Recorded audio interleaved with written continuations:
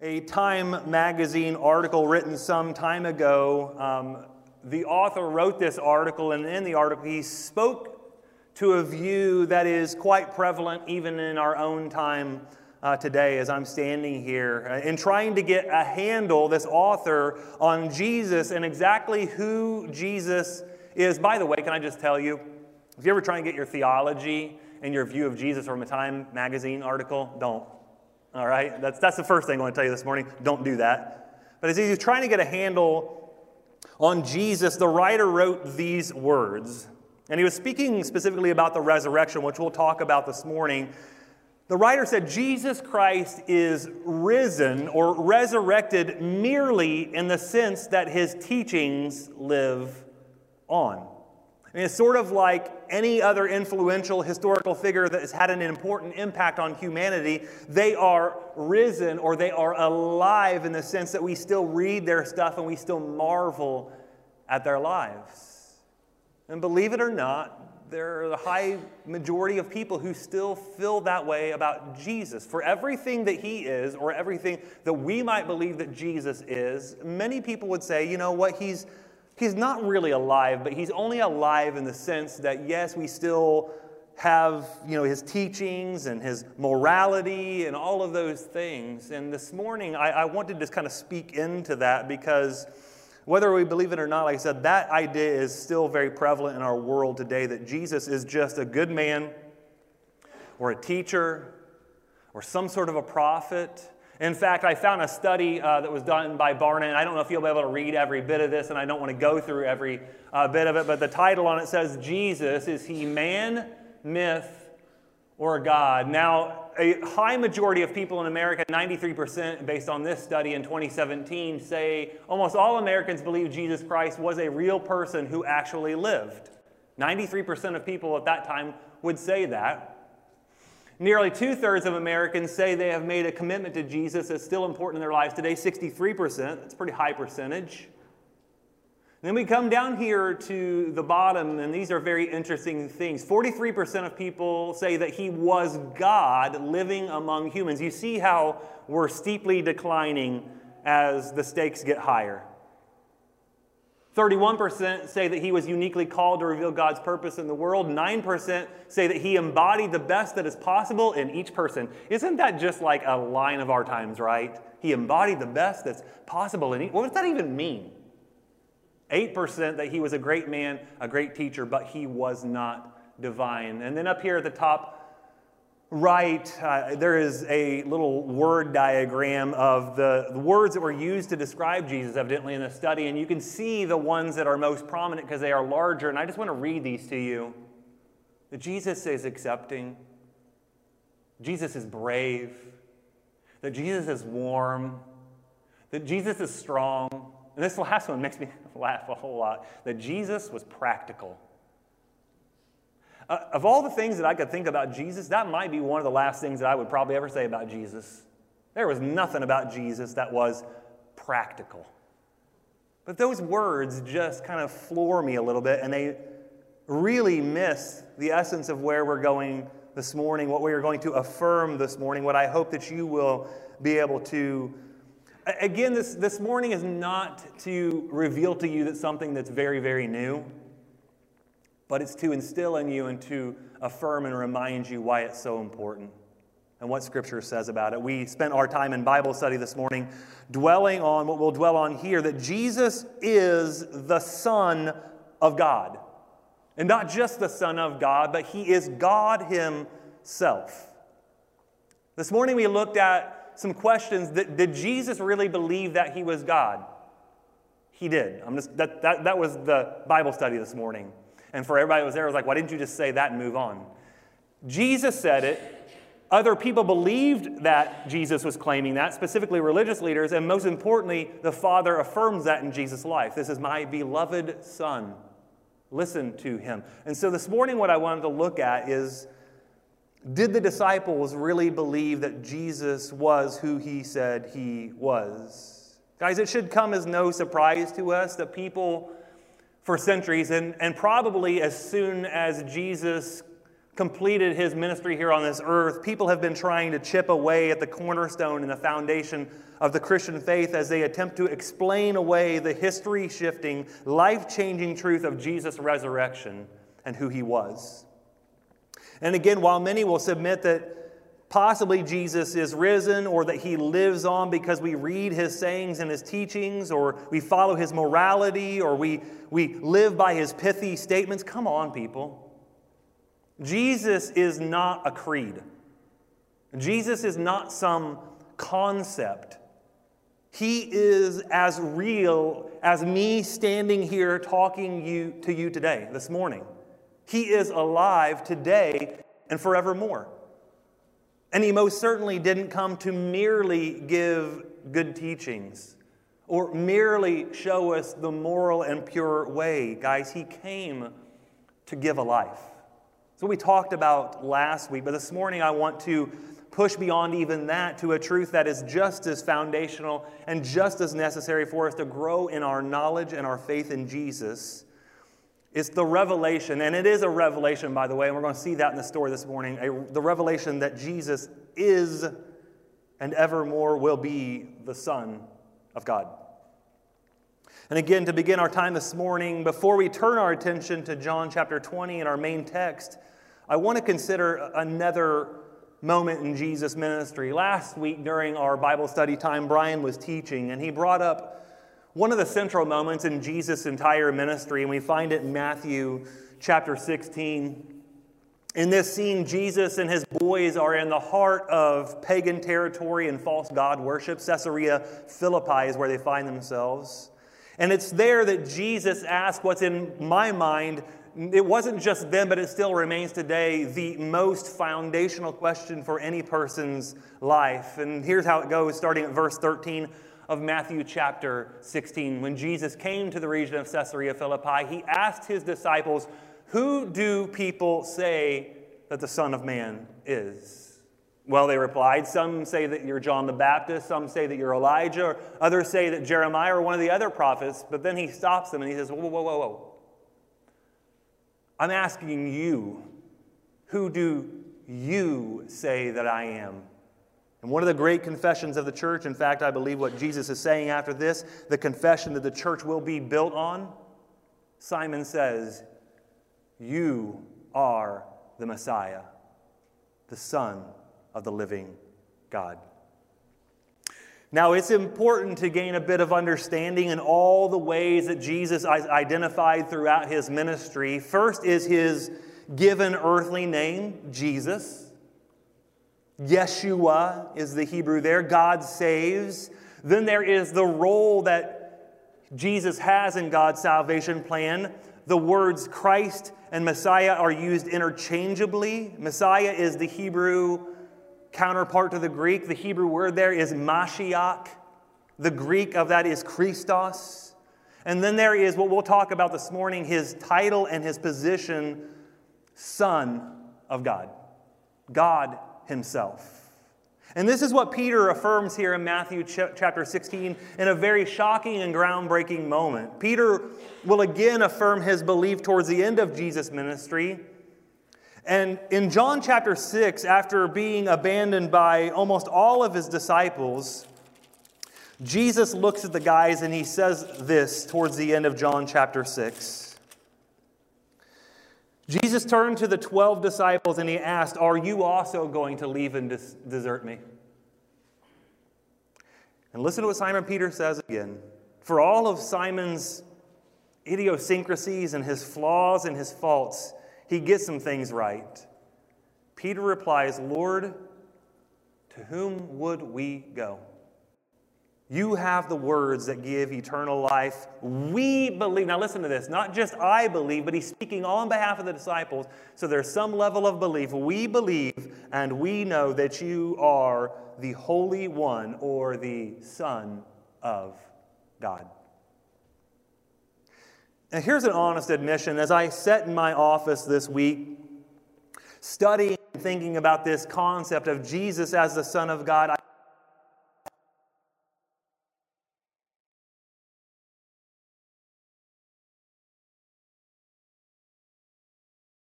most of us, many of us in this room have already arrived at this conclusion. I told you it's not new. It's not a new revelation. It's not rocket science.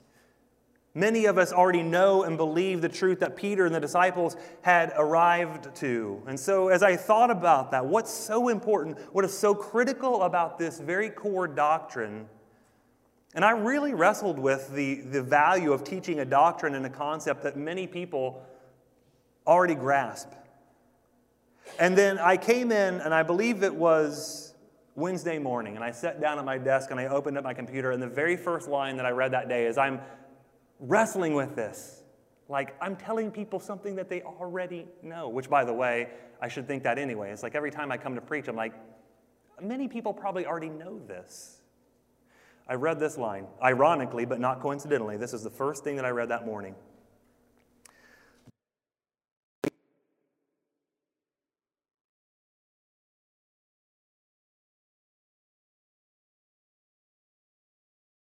In Jesus for the forgiveness of our sins. If Jesus isn't God, there is no hope for sinners. I thought, okay, God, I get it.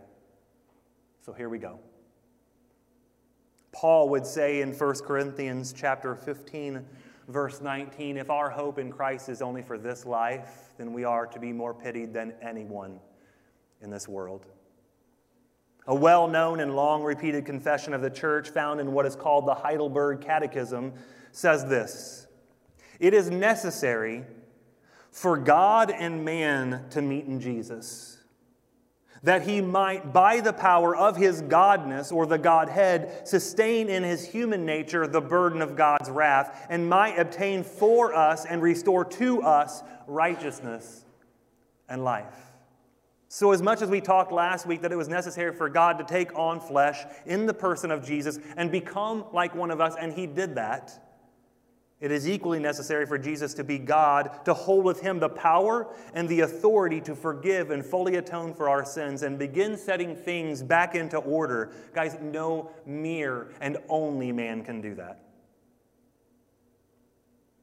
But some people might ask, Ryan, if it's so important to believe that Jesus is the Son of God, why didn't Jesus just spell that out very, very obviously and say, I'm God? Now, again, I wish that some of you would have been able to be at Bible study this morning because we worked through that. Why Jesus doesn't do that. Aside from it not being Jesus' style to just out and out say those words, or it was not even his intent and purpose, there's probably no way that I can fully answer that question in a satisfactory way. But guys, I'm telling you, study the scriptures for yourself, and what we'll talk about this morning, that Jesus was clearly God himself, cannot be denied. Guys, even if Jesus never said the precise words, I am the Son of God, there are far too many instances where people affirm it to deny it. And though Jesus never says, I am God in so many words, in that exact phrase, he unmistakably identifies himself as God in astounding ways and makes it apparent that it's only the bringing together of his godness and his humanity that he was able to do what he needed to do to reconcile us and to bring us back to God, to restore to us righteousness and to give us everlasting life. When Jesus came to this earth, he brought his divinity with him. I don't want you to be mistaken about that. He was 100% God and he was 100% human. Try to wrap your mind around that and explain that. I don't know.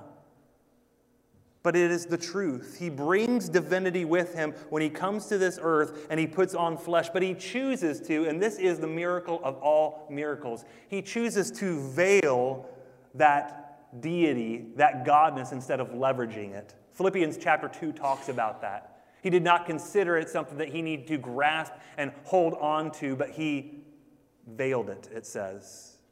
Guys, the miracle is not that Jesus is the God-man, but that he spent so much of his time on earth having to hide his godness or veil his godness.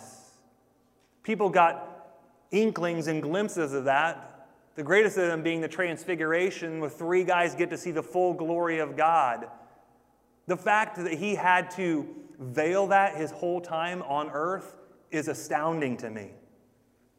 And while Jesus doesn't blatantly out himself as often as many would like, his silence and his lack of denying the truth of his godness is just as telling. In Mark chapter 14, verses 61 through 63, he says this, or this is what happens. Jesus was silent. This is when he's been betrayed and he's arrested and he's put on trial. He was silent and he made no reply. Then the high priest asked Jesus, "Are you the Messiah, the Son of the Blessed One?" And then Jesus says the famous words, "I am. And you will see the Son of Man seated in the place of power at God's right hand and coming on the clouds of heaven." Then the high priest tore his clothing to show his horror and said, "Why do we need any other witnesses? You've all heard his blasphemy. What is your verdict?" Jesus never said the phrase, "I am the Son of God," but he said, I am. A direct allusion to God himself from Exodus chapter 3. During the Council of Nicaea in 325 AD, the Nicene Creed was drafted, and they used it to fight against some of the early heresies of the church. And part of that Nicene Creed says this and states this about Jesus' deity, that he was God from God, light from light, true God from true God. It's beautiful words to affirm the deity of Jesus. And nowhere is this more clearly affirmed than in the Gospel of John. Nowhere do the humanity and the deity of Jesus meet in a more obvious and overt way than in John's eyewitness account of Jesus' life and ministry. And the Gospel of John is very unique. It differs from the other three Gospels in that it emphasizes very, very clearly the deity of Jesus. I guess you would say that as John seeks to make crystal clear in his Gospel account, and certainly the text we will work from today, as well as all the creeds and confessions of the early church today, this is what I would say about Jesus, that Jesus is God's best sermon. You want to hear from God? You want to know God? Look to Jesus. You want to hear the best sermon that's ever been preached? Jesus came into this world and took on flesh to become like one of us and to die for us and to raise to life and to be ascended at the right hand of the Father. That's a pretty good sermon. Amen. Jesus is God's best sermon. And in one of the clearest and most breathtaking moments in all of the Gospels, if not the whole Bible, we have the clearest confession of Jesus' godness and the affirmation of the story that God has been telling from the beginning of time. John chapter 20 says, just after the resurrection, Jesus has appeared to Mary Magdalene, and now he will appear to 10 of the disciples. One of them, unfortunately, we know what happened to him, and Thomas is nowhere to be found. Somebody said, I guess Thomas was out getting Starbucks for everybody. I really don't know what he was doing that day. That Sunday evening, the disciples were meeting behind locked doors. Catch this, by the way. Imagine this scene. Because they were afraid of the Jewish leaders, and suddenly Jesus was just standing there among them. Doors locked, closed, shut tight, and Jesus...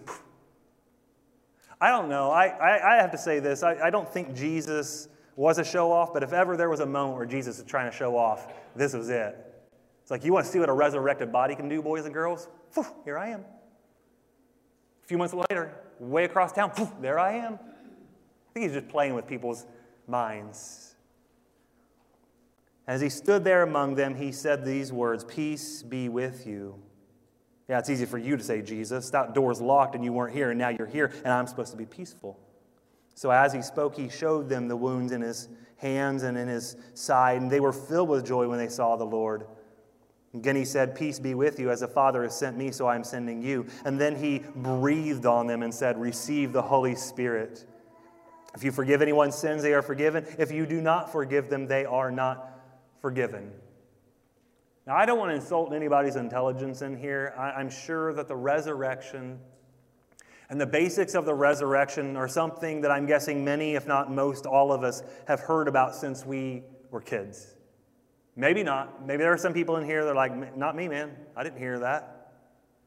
And I think what happens for most of us who grew up in church and as kids, we hear every single year at Easter time, the resurrection. And we preach throughout the year about the resurrection, that the resurrection is just something that we've heard. That it's just something that we believe in. Oh yeah, Jesus rose from the dead. That happens every single day. Imagine you're sitting here today and one of your loved ones that you've lost, a best friend that you've lost, suddenly walks in through those doors to the back and sits next to you. In addition to completely freaking you out, you wouldn't know what to do with yourself. That's not something that happens every day.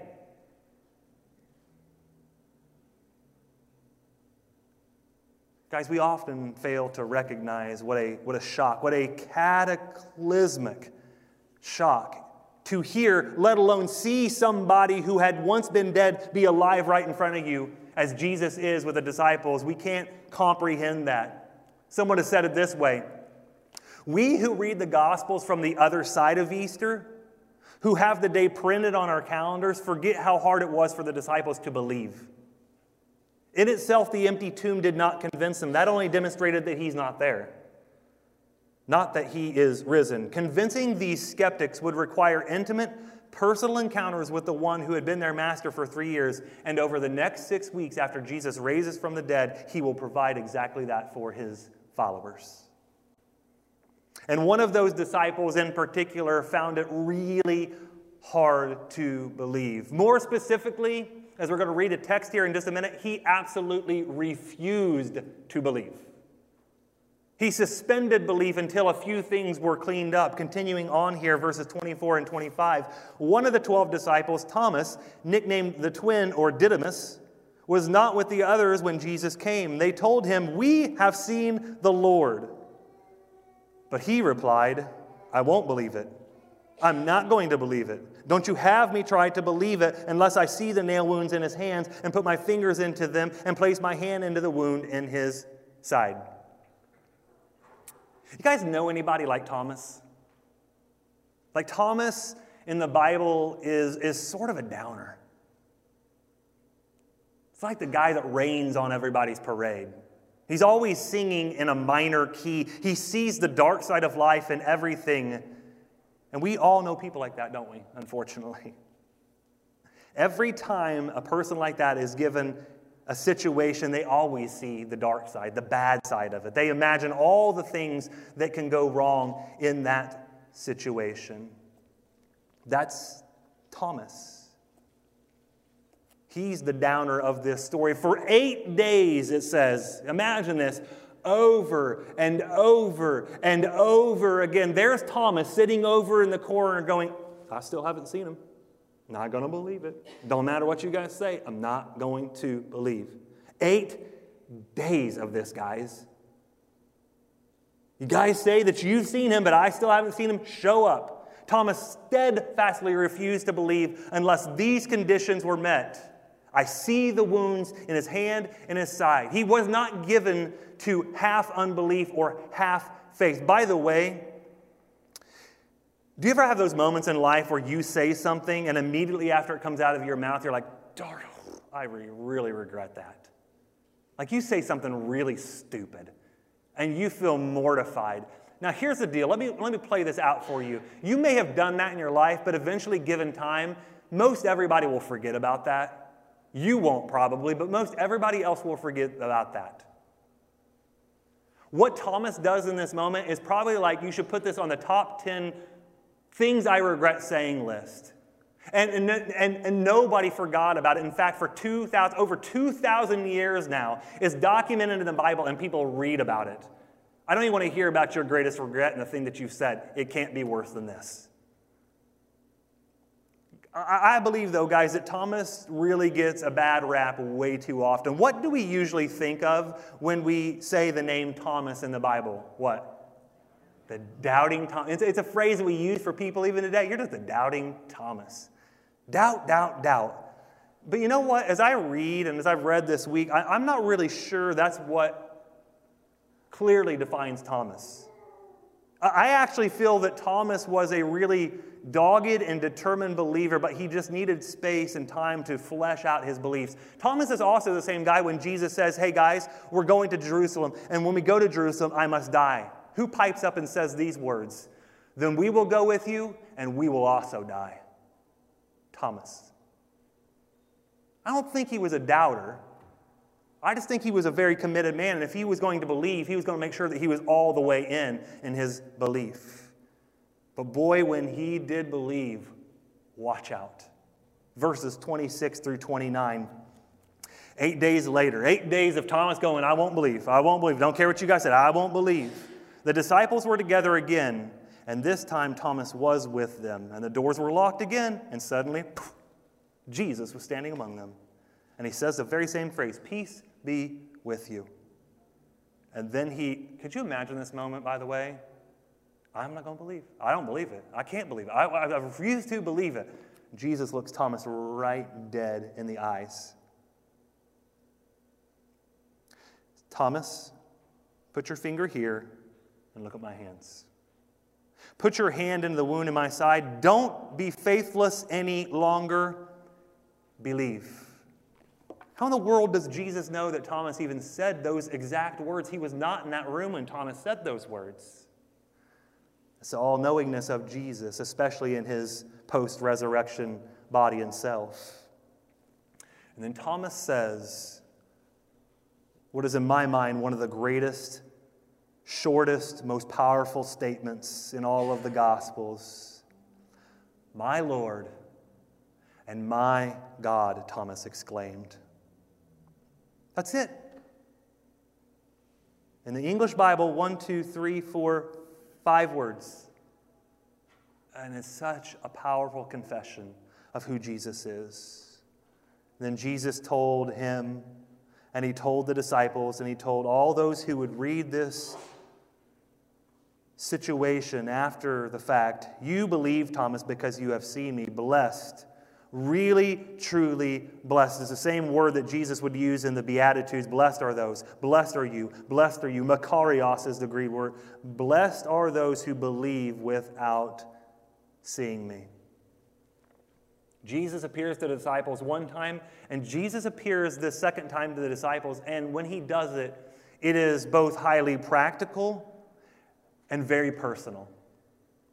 Thomas was not there the first time we read, for whatever reason, and so he appears again with Thomas in attendance. And now on one level, this is very important. On a very practical level, it's important because all of them have been commissioned to be apostles, and to be an apostle, one of the first things that had to be true of you is that you had to be a direct eyewitness to the validity of the resurrection.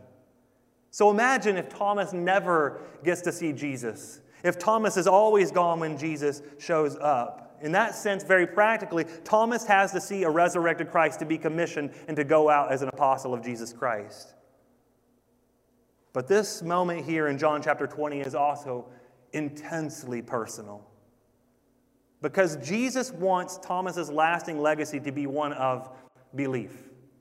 I really don't believe that, John writes this just to get a dig at his friend Thomas. I want people for the rest of time to really see Thomas and just be like, oh, Thomas.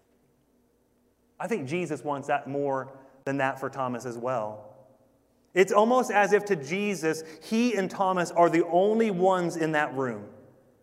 And as Jesus gives Thomas the space and the opportunity to come to terms with the shock and the awe of the resurrection, what does Thomas say in full confession?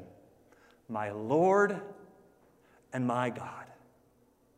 Guys, Thomas is the first and the only person to look Jesus of Nazareth straight in the face and attach the word God to him. Significantly, the original translation of this is the Lord of me and the God of me. There's definiteness to who this man is. Not just a son of God, not just any old guy, not just a teacher, not just a prophet.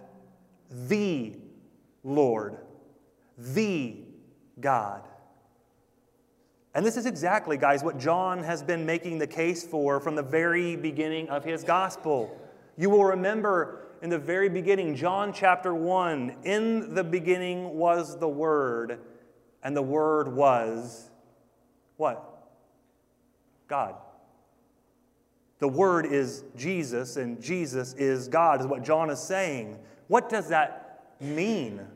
What does that look like in real time? And to that, John says, boys and girls, it looks like this. And he proceeds to take us through the bends and turns of Galilee and Jerusalem, through the cross and the tomb, and to this moment where a determined disciple, in his unbelief, is melted by the overwhelming love and peace of a risen Christ and the Son of God. I mean, look at this, guys. Look how far Thomas seemingly was away from God and how far he goes in just an instant. That's how it can be. Now, it's not always that way with people, but it can be that way today. When you really see Jesus for who he is, all of who he is, things change. Thomas doesn't settle for belief. He says, my Lord and my God. That is, I am looking at my Lord, my Master, and I'm looking at my God. That's a belief in Jesus and God and Jesus as God and his deity. Guys, there is no greater or higher profession of faith. I guess you could argue maybe in Matthew 16 when Peter says, you are the Christ, the Son of the living God, that is right there with it. But there's no higher professions of faith in all the gospel than we have right here on the lips of Thomas. It's what Jesus has been trying to get across and what John has been trying to get across for all of the book of John. Day after day after day of sitting there saying, I will not believe, and Jesus suddenly shows up, and in a moment, Thomas is now faced with the evidence of what he saw, and it changed him forever. Someone has said it this way. This is such a great characterization of Thomas. Thomas began that evening as Eeyore, but he ended the evening as Tigger, full of joy, with a bounce in his step and a spring in his heart. He started an evening as a skeptic, as a hardened skeptic, but he ended sunny side up, all because of the realization, not that just Jesus was alive, but that Jesus was God in flesh. You guys, let me tell you something that will bring great comfort to many and should bring it to all of us. Guys, I think this story here in John 20 is all about, it's not where you start, but it's often where you end up in your faith. I don't know where you are in your faith as you sit here this morning. If you're super strong, you're super sure of everything, or you've come in here this morning and you are shaky at best. It's not where you start. It's not how you came in here this morning. It's where you end up.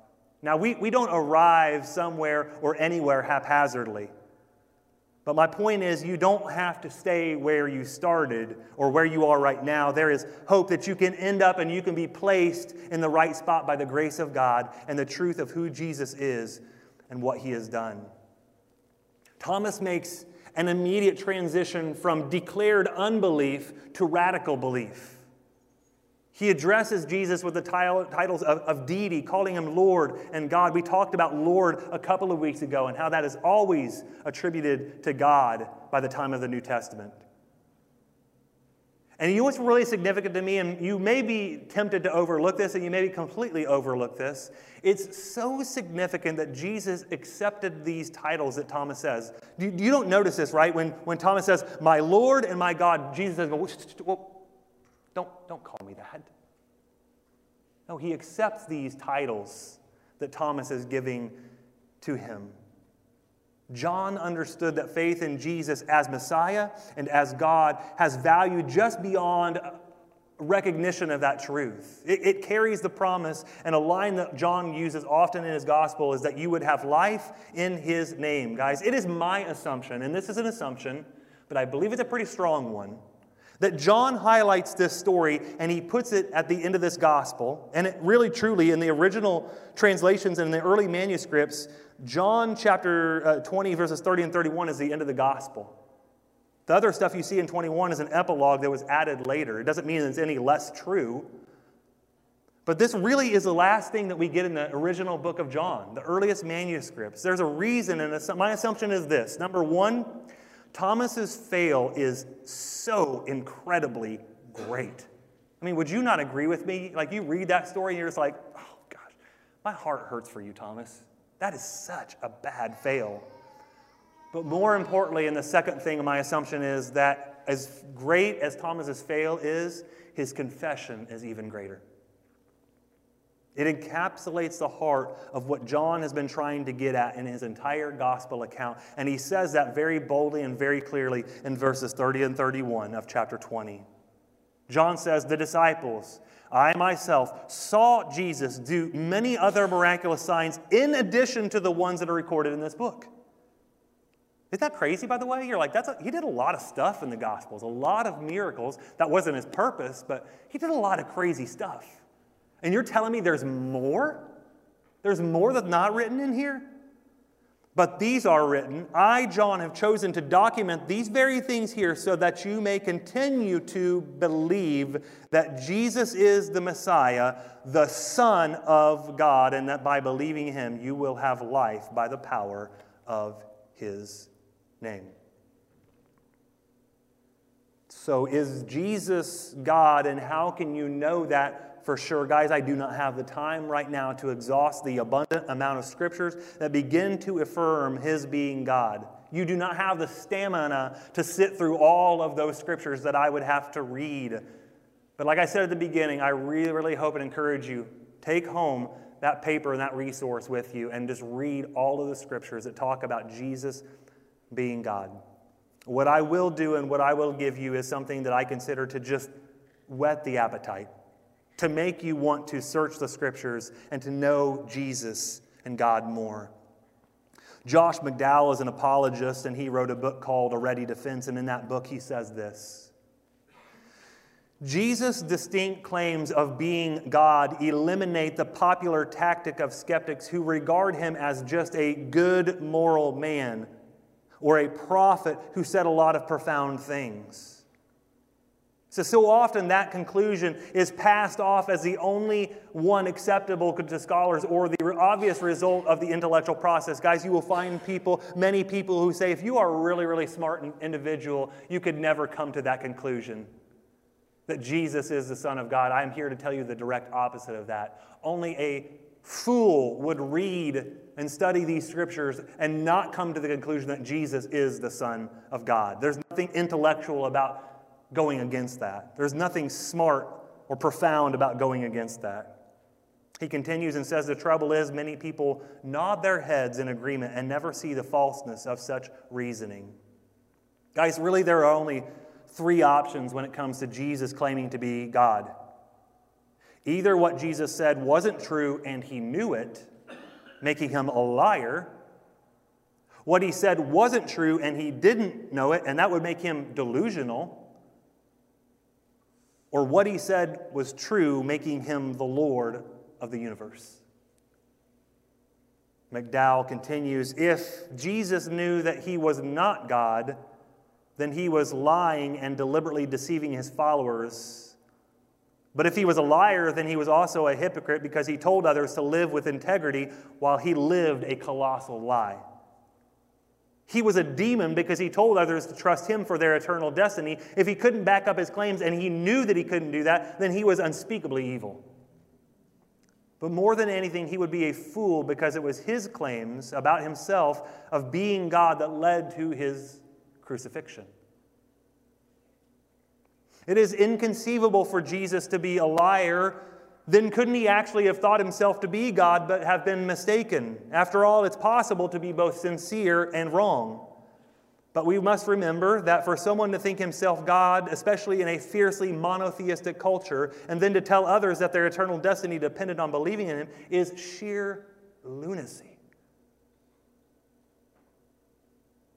In Jesus, we don't observe the abnormalities or the imbalances that usually go along with psychological disorders. His poise and his composure would certainly be amazing if he were insane, as many people say that he was.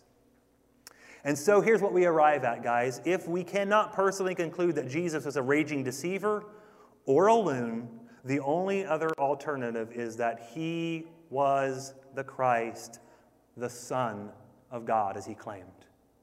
The overwhelming evidence is in Jesus Christ being Lord and God. And still, guys, some reject this truth today. Bill Bright, the founder of the ministry now known as Cru, said this: I have yet to meet a man who has honestly considered the overwhelming evidence concerning Jesus of Nazareth who does not admit that he is the Son of God. See, that's the problem. For people who say that there's no way that Jesus could be the Son of God, it's highly likely that they've never taken the time to actually research that and search the Scriptures and to know whether that's true or not.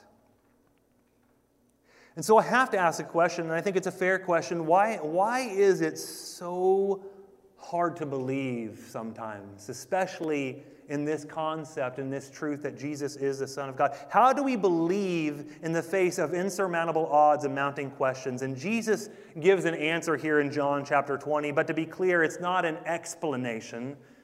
Jesus doesn't give a really great PowerPoint presentation in that upper room. He gives a revelation. Guys, perhaps what too many of us really need in life are not better explanations of things about God and Jesus and the Spirit, but asking God humbly and sincerely to give you the right revelation. Maybe the biggest thing that you could do walking out here today is that you would just walk and say a simple prayer: Lord, would you humble my heart and would you soften my heart to be sensitive to see who you really are? All of who you are. Someone has said it this way: our faith is not anchored in an explanation, but in an event. Notice that Jesus doesn't address with Thomas the ifs and the buts of his faith, but he confronts him directly with the reality and the truth of the resurrection. Look at my hands and look at my side. Guys, Christianity didn't believe with a bunch of people who believed something, but with people who saw something, and more importantly, who saw someone. Guys, what would happen if any of us and all of us really saw Jesus for everything that he was, and most crucially, the resurrected Savior that he is? Jesus didn't tell Thomas to believe just because his explanations were on point. Thomas didn't look at Jesus and be like, you know what? You are a very rational speaker. You are a very rational debater. He urged Thomas to believe and surrender because of the obvious reality of the resurrection standing right in front of them. But what about those who don't have the luxury of having Jesus right in front of them? Jesus addresses that, doesn't he? Verse 29 again, I want to read that. Jesus told him and the disciples, "You, Thomas, believe because you have seen me, but blessed are those who believe without seeing me." Guys, there is an extra special happiness and grace for those of us who have not seen Jesus with our eyes, but we have believed in him in our hearts. That's faith. And faith is not what we see with our eyes, but what we believe through the truth of God's word and the faithful witness in the deepest parts of who we are. And I know that there is at least one of you out there, because I have said it myself, well, if I were Thomas and I got to see Jesus, I'd believe too. Would you? Would you? Because it doesn't matter what you see. What matters most is you believe based on what Jesus says he is and who he says he is. Guys, if you cannot get to that, if you cannot get to the things that we have talked about this morning, nothing else will matter. It was not some new insight to the teaching of Jesus that transformed Thomas from a doubter to a martyr. It was the resurrection, and because of it, the belief that Jesus was and is today exactly who he says he is. Guys, the reason that we cannot turn Jesus into a mere teacher or a prophet or a good guy is that teaching alone is just about us. You understand that, right? When you receive teaching, it's about what do I need to do? What do I need to do to get an A? What do I need to do to grasp this material? What do I need to do to prove to you that I get it? The gospel is not that at all. The gospel is not what do I need to do. The gospel is it is done for you. Here is what I have done for you, Jesus says. Only as Christ, the Son of God, do we get freed from teachings and morals and turn towards the answer to everything, the gospel, through the death and the burial and the resurrection of the Son of God, Jesus Christ himself. Tim Keller says it this way: God cannot send just a man. He could not have sent just a man to this world because he would have eventually been blown off. Or he could have sent just a God who we would willfully rebel against, as history is so clear to show. Just go look at the history of Israel. No, what we need and what we have received was a wounded God-man. The sight of divinity and godness at the feet of humanity in service. And guys, that's why it's so critically important to get Jesus' identity right. Because if we do not get the deity of Jesus, then we do not have the Father. And if we do not have the Father, then we do not have life. And if we do not get the identity of Jesus right, nothing else in this life or the life to come will be right. The famous preacher Charles Spurgeon said it this way: Jesus did not come into the disciples' midst, nor did he come into this world to show them a new thought, a philosophic discovery, or even a deep doctrine, or a profound mystery, or indeed anything but himself. And it's why the Apostle Paul, in his letter to the Romans, would open up the letter. This is significant. Don't miss this and don't run by this. Romans chapter 1, verse 4, Paul says this. Starting actually at verse 3, the good news that I'm writing to you is about his Son. In his earthly life, he was born into King David's family, and he was shown to be the Son of God when he was raised from the dead by the power of the Holy Spirit. And then I love this line: he is Jesus Christ, our Lord. My encouragement to you today is that as you sit here, there's only ever really in a room two kinds of people. People who have come to Jesus and who have believed the things that we have been talking about the last few weeks, including today, and you have surrendered your life to Jesus, or you've not. Those are the only two options. My encouragement to those who have come to Jesus and have accepted him as Lord and Savior, have been baptized into his name, is that you would really, the deepest parts of who you are, ask yourself the question, have I really seen Jesus? Have I really believed in the biblical, gospel-preaching, kingdom-introducing Jesus? And if not, what are we holding back for? What are we waiting for? He is the Christ, the Messiah, the Son of the living God. There's nothing else for us to look to in life. And if you sit here today and you have not chosen Christ, and you are outside of Christ, and you have not given your life to Christ, what are we waiting for? There is no other Savior. Try as you might a million things in this life, you will never find a Savior like Jesus. He is God. He is Christ the Messiah. And so this morning, as the band comes back up here and gets ready to lead us in one last song of worship, I would encourage you this morning, as I do so many times and have very, very pointedly in this series about Jesus. If you're hearing things from the Word of God that are causing you to ask questions and to think and to search and say to yourself, maybe there is more to this life than what I've been living, that you would come this morning and you would at least start a conversation to help you take that next step towards the most important decision you will ever make in your life for Jesus Christ. Would you stand with me this morning? Would you pray with me? Lord, I ask that right now, and specifically I would ask for the boldness for anybody in this room who needs prayer this morning, who needs for you to take their life over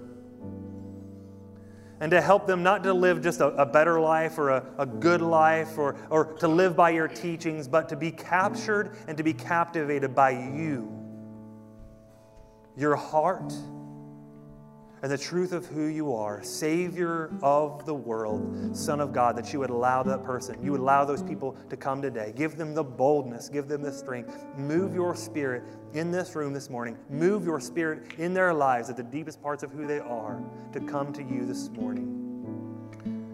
We ask these things in your name, Jesus. Amen.